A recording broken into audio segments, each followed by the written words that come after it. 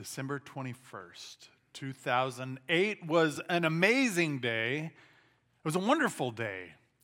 It was a Sunday. We had a worship service that was encouraging and spirit-filled and wonderful worship. And then we had some people over to our house for lunch. We had a great time. It was a lot of fun. Cindy was about 9 months pregnant. That will matter in just a moment. At the end of our lunchtime, Cindy started to feel a little squeamish.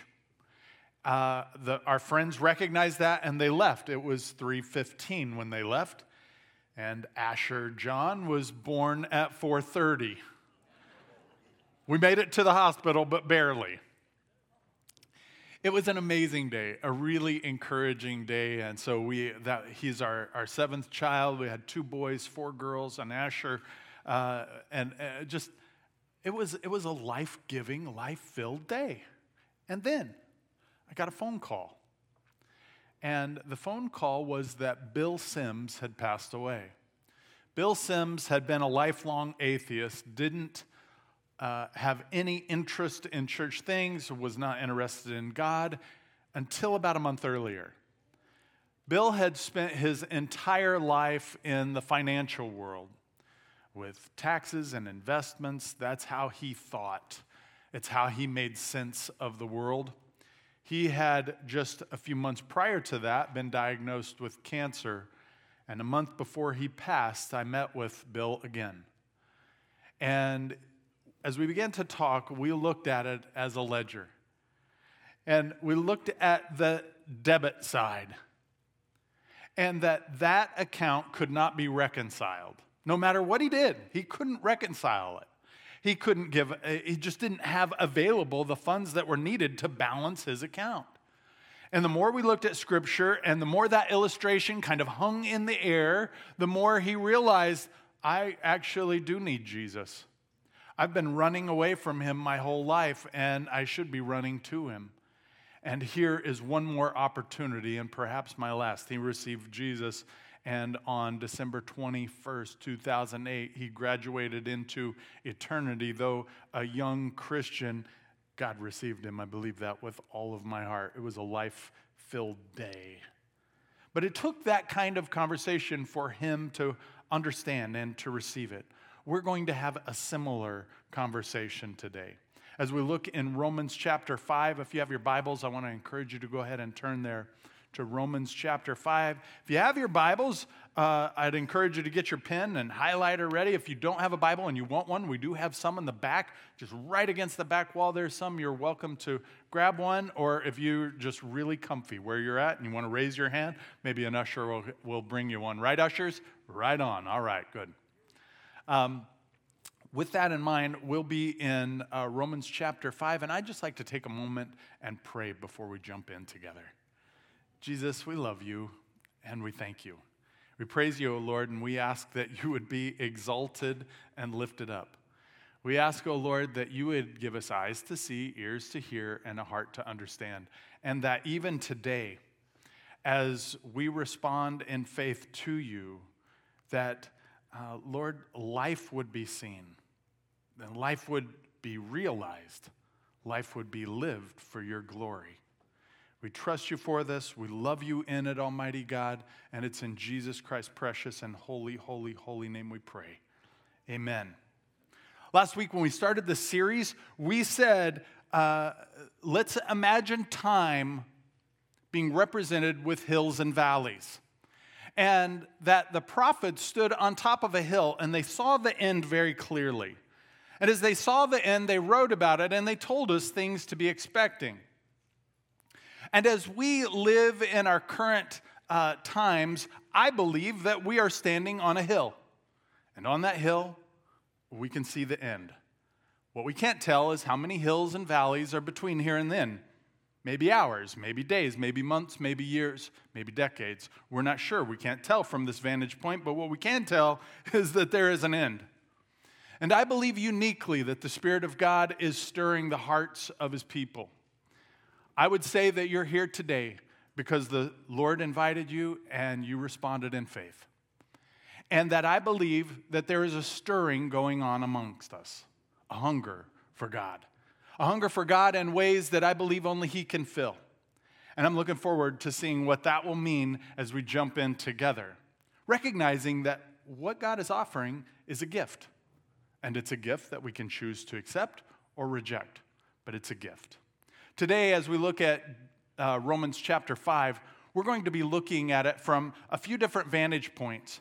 I want to recognize the way that it's worded. Christ gifts the believer. What I didn't want to do is talk about the gift, because it's very easy for us to get so focused on the gift that we miss Christ. We don't want to miss Jesus. He is the whole point. We could look at things from the vantage point of a gift and, oh, this gift gives me this, and I like this for me from this gift. We're not compartmentalizing in that way. What we are doing is we're looking at Jesus. So we've worded this very specifically with that in mind. We want to see Jesus. Jesus, He gifts the only cure for sin. He gifts the only victory over condemnation, and He gifts the only way to eternal life. And we're going to flesh that out as we walk through it together in Romans chapter 5. Let's take a look at it. As we go through this passage, we're just going to walk through it kind of slow so we understand it. Starts off, therefore, whenever you see that, you can underline it, highlight it, put arrows to it, little stars beside it. Whenever you see the word therefore, you always have to ask the question, why is it therefore? Good job. Good job. Why is it therefore? Well, it's connecting what is about to be said with what was just said.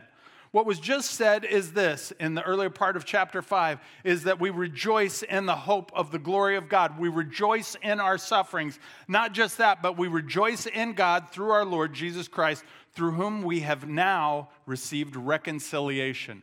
We were enemies with God, and now we have favor with God because of Christ's work.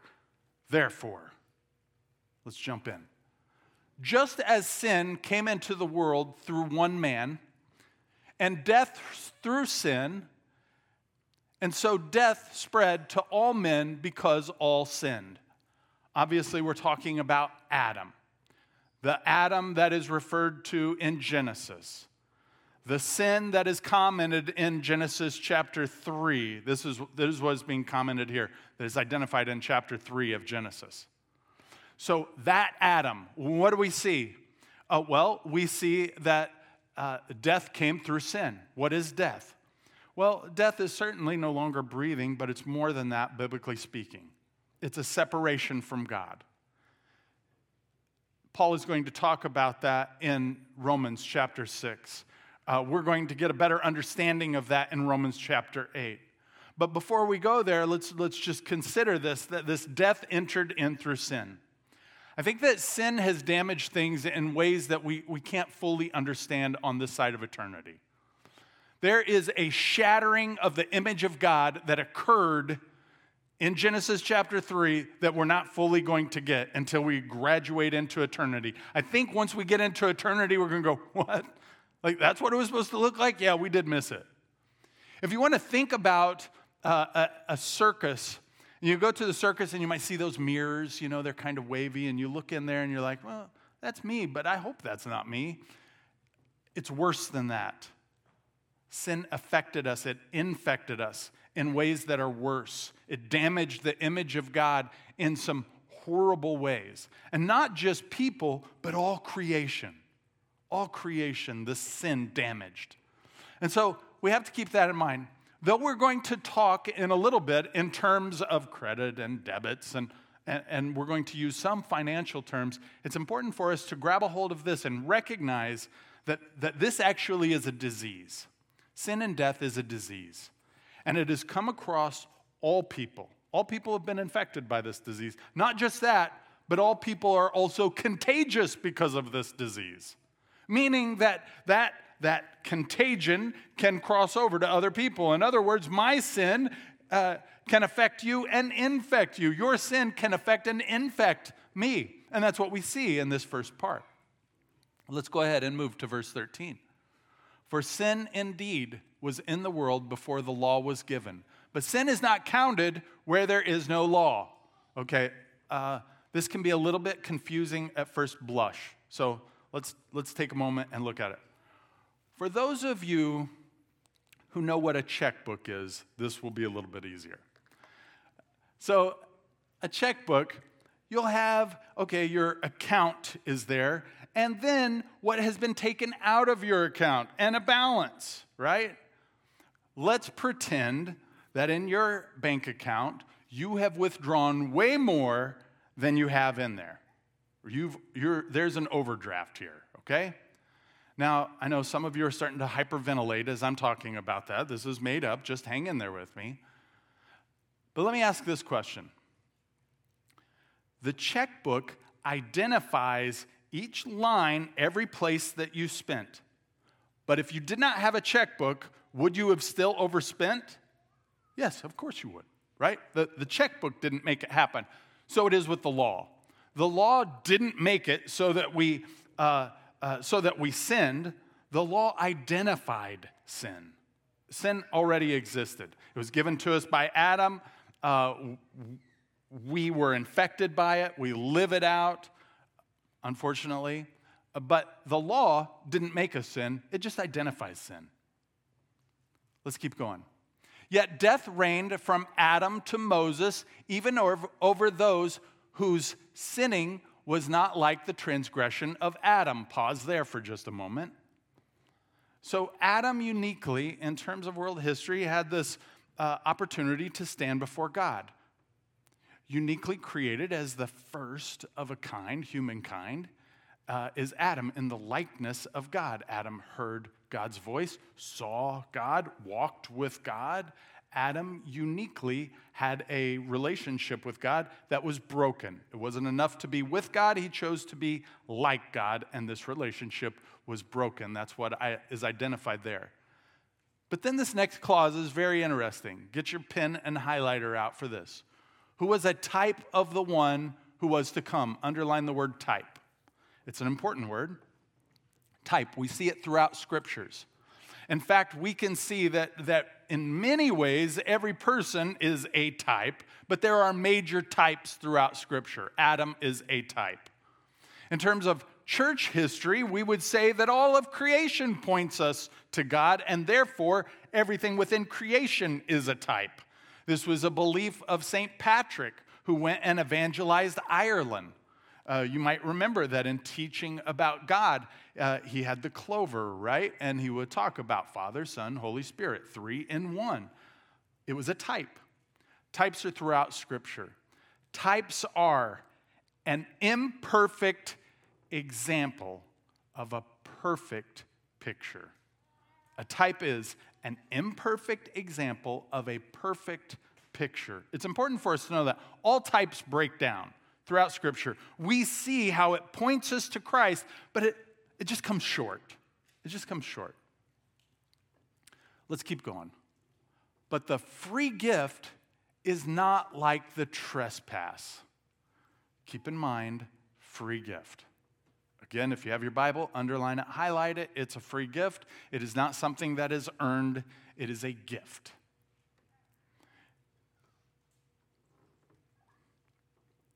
Much more have the grace of God and the free gift by the grace of that one man, Jesus Christ, abounded for many. Whoops. Let's take a look at these. Let's just kind of some bigger ideas in this section. 1, sin is a sickness that has caused the real pandemic. Now, I'm not trying to make COVID not a big deal. It was a big deal. It was a very big deal. At the same time, sin and death is a bigger deal. Like, it has infected everybody. Some of you have not got COVID yet. All of us have sinned. All of us have to deal with consequences of sin. All of us. It's a big deal. Sin is a sickness, and it's spread. Part of the reason that I'm saying that and that it's important for us to put it in that context is this. It would be very easy for us to look at this as a ledger and go, okay, yeah, as Kenny said, I had a debt I couldn't pay. Christ paid for it. Great, I'm good to go. I'll put my Bible away. I don't need to think about it anymore. Occasionally, if I think about God, maybe I'll pray to him, but because the debt's paid, it's good enough. Well, that's not what is being implied here. There is a sickness that we all have, and we have to be proactive in addressing it. In addressing the sickness, we are applying Christ to our lives. That Galatians 2:20 is true. I am crucified with Christ, nevertheless I live, yet not I, but Christ lives in me. We're applying Jesus into our life. We're applying the gospel into our life. Sickness has affected all of us. Also, Jesus offers a free gift that is for many. In fact, John chapter 1 tells us that it's for all who receive him. For anyone who calls on the name of the Lord will be saved. We're reminded throughout scriptures in John chapter 1 and in Romans, all over the place, we're seeing this, that there is a gift that is given to us if we receive Christ as our Savior. That gift applies immediately. And it's free. Why does that matter? Well, it matters because at least in the first century, there were some questions about, well, I am from this line. I am Jewish. I am from Israel. I'm kind of in. No, your lineage doesn't do it. There's this idea sometimes from people I'll hear, well, okay, I give at church. Oh, that's great, but we don't buy our salvation. It doesn't work that way. How about being baptized? Yeah, I was baptized in church when I was a little kid. Yeah, okay, well, baptism isn't what makes us saved. It's trust, it's faith in Christ, and specifically receiving the gift. One of the things that we'll talk about in memorial services or funeral services is this issue of a gift. That it's our gift when we receive it. It's our gift when we receive it. There was a study done years ago, sadly, you'll see why it's sad in a moment, that looked over the course of 200 years of world history. And they went through, and what they realized is this: everyone dies. Yep, that's what they figured out in this study. Everyone dies. It's 1-to-1 ratio. Everyone dies. So that means that all of us are going to face a God. And when we face that God, is that God going to be our judge, or is that God going to be our Savior? Well, that depends on if you've received the gift. It's free. It's not based on your lineage. It's not based on how much you gave at church. It's not based on your baptism. It's based on receiving this gift. And it's free. More on that in a moment. Let's look at the second point. Christ gifts the only victory over condemnation. Condemnation is a sentencing. It's kind of a legal word in ancient Greek. And it means that there's a sentencing. So there were some actions that required a judge, and the judge gave a sentence. And the consequence was condemnation. They were condemned. They were put in prison. They were sentenced to death. There was a condemning. That's the word that's used. You'll see it as we read through, starting in verse 16. And the free gift is not like the result of that one man's sin, Adam. For the judgment following one trespass brought condemnation. But the free gift following many trespasses brought justification. Okay, so here we have condemnation is the sentencing, but justification is a declaration of righteousness. You are declared right before this court system. If you want an easy way to remember this phrase, justification, you can just think in your mind, just as if I had never sinned. Just as if I had never sinned. In other words, I am made right in front of God. God has declared, you are righteous. Verse 17. For if because of one man's trespass, death reigned through that one man, pause there. So, something happened with Adam, sin. Death entered into the world, all of us were infected and have been infected. There are consequences to that shattered image of God. So let me explain something. There's a time in church history called the monastic movement. The monastic movement happened based on this, and I'm simplifying it a little bit, but this was the heart behind it.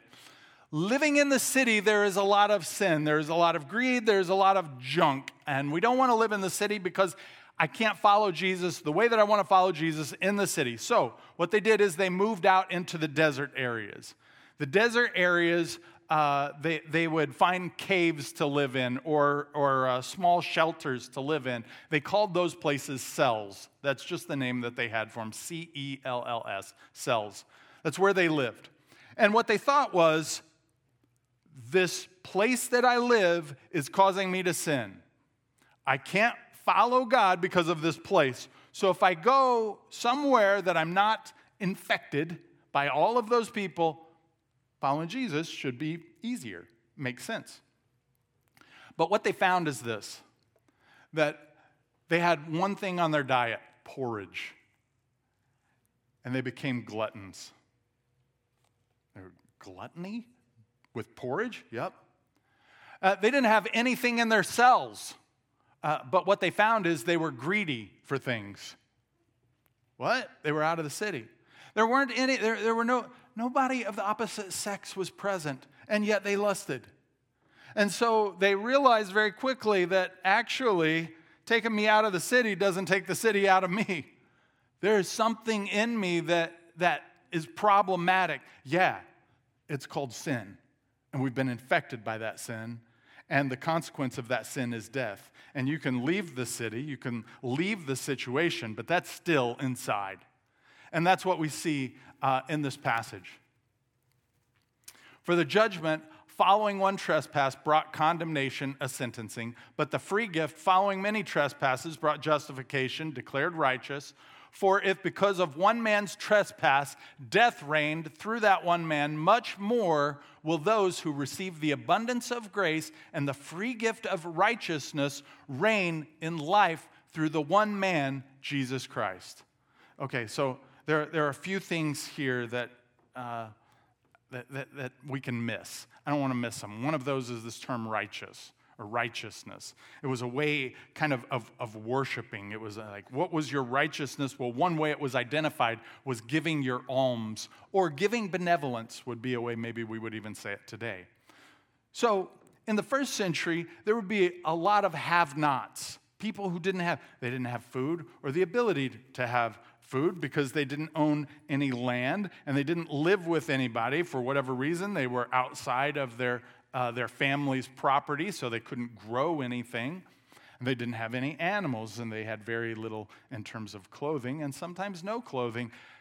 What I'm saying is that life was going to be shortened because they didn't have the essentials of life. So there were a group of people who they could give, and they would give, and this was referred to as their righteousness. They would give, and that giving would be applied to those who didn't have.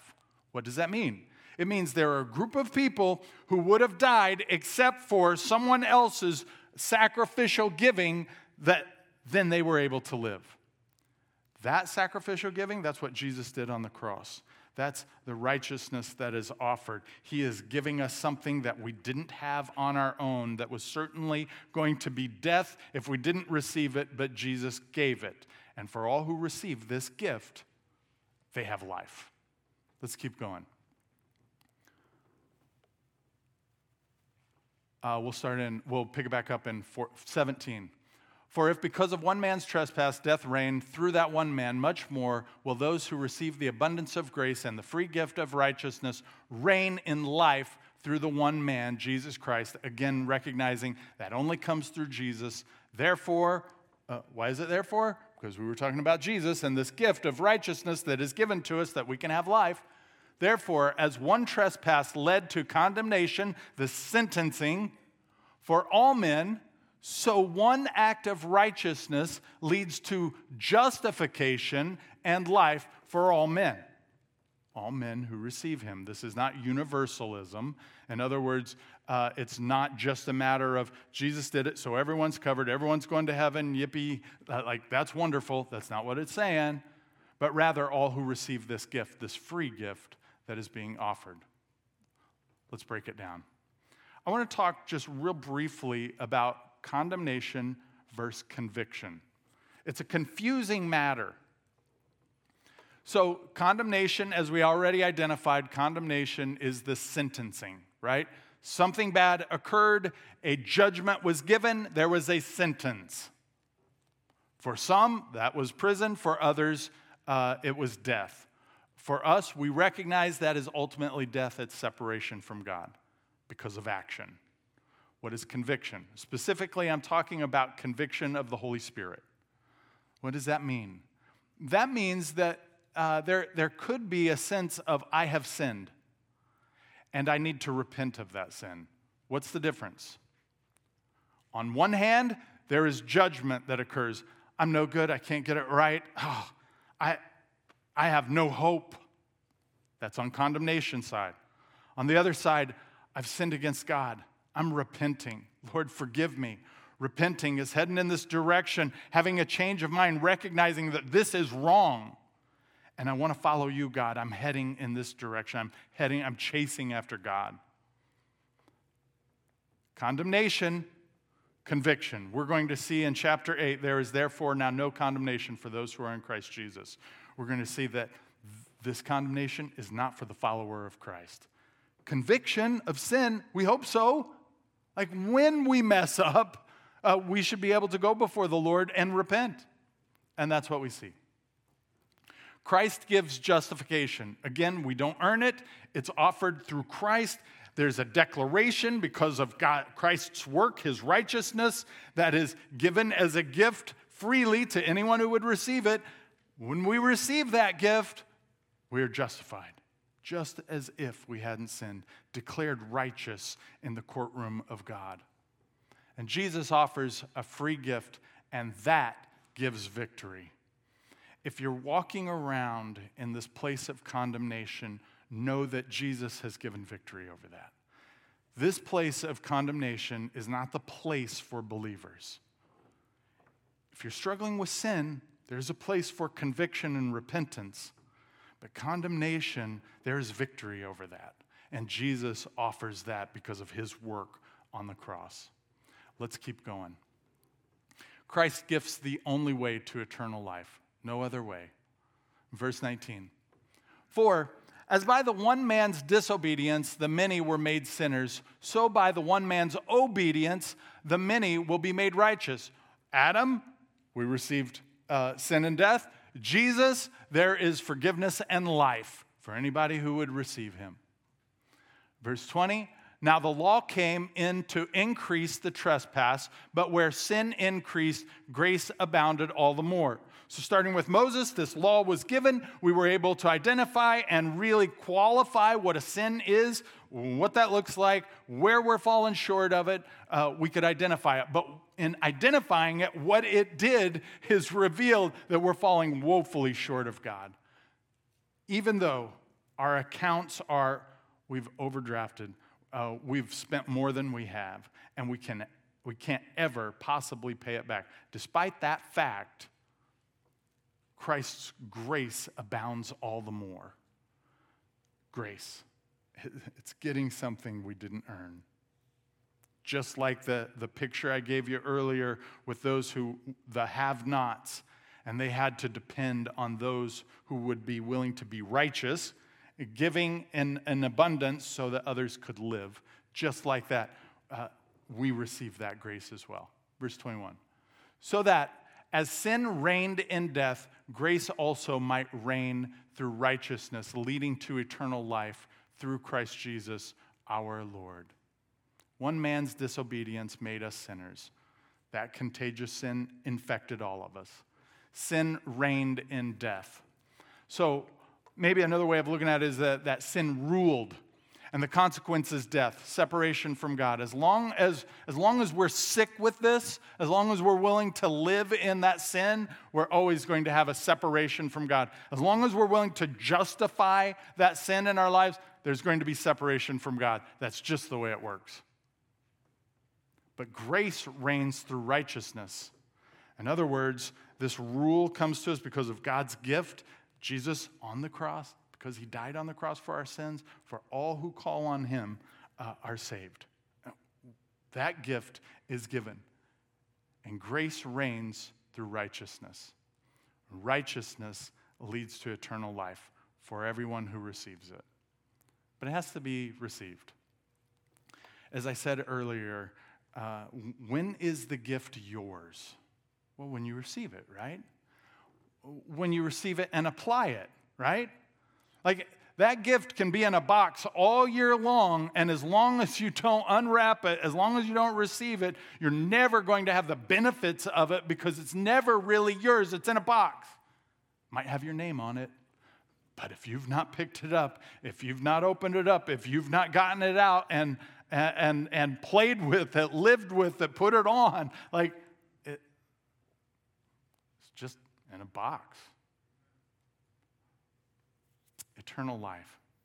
Friends, have you received it? Well, let's make this really personal. Why not? It'll be fun. As the worship team comes out, let's walk through a few questions together as we prepare our hearts for communion. Is there a sin or sins that Christ's gift needs to be applied? In other words, are we living in a place where we just keep going, I can't get over the sin. I keep finding myself overindulging. I keep finding myself lying or telling small little lies. I find myself gossiping. I just can't get over these, whatever this is. Does Christ's gift need to be applied? If so, what is that Christ's gift needs to be applied to? Second, are you struggling with condemnation? Why? It's not judgment. Like, I'm not saying, why? What does the matter with you? I'm saying that we don't have to live there. If we're struggling with, I'm no good, I can never get victory over this, though there are elements of that statement that are true, the good news is Jesus did get victory over it. And because Jesus got victory over it, he's given us this legal call that we are free, right? We are declared righteous. We are not condemned. How can Jesus have victory over that? 3, have you been looking for life somewhere else? Here's what I mean by that. Is there an area that you've said, you know what, if I just made more money, if this relationship were just better, if I got this raise, if I had this title, are we looking, not that those things individually are bad, but when we're looking at that for life, like this is what gives me life, that is problematic. So, have you been looking for life somewhere else aside from God? Where and why? How does Jesus want to give you life? How does he want to replace whatever that thing is that we're looking for with himself? Those are things that we wrestle with, and we can wrestle with those before the Lord even here today as we prepare our hearts for communion. You'll notice that there are tables set up throughout the worship center. They're actually in different locations in the back. You'll notice that today, that they're in the back corners. But we do ask that you still go the same route. So come forward on the carpeted areas and go around. Even if it's closer, to cheat the system, don't do that today. Just come down the carpeted areas and then return down the back aisles. That'll help the flow of things to go. But during this time, what we're doing is we're checking to say, okay, Lord, am I following you? And then secondly, is there any unconfessed sin that needs to be addressed? And then confessing it. We ask that as you go to the tables, that you get both the cup and the bread, return to your seat, and we'll all participate together. As you're preparing your hearts for communion, would you join me as we pray? Lord, we do love you, and we thank you. We ask, O Lord, that you would be exalted and lifted up. We thank you for the opportunity to come together, and we thank you for your life that is given, a gift that has been extended to us. We love you, Lord, and we need you. We need to apply you to all areas of our life. That, Lord, you are the cure over sin, that you are the victory over condemnation, and you are the way to eternal life. We love you. In Jesus' name we pray. Amen.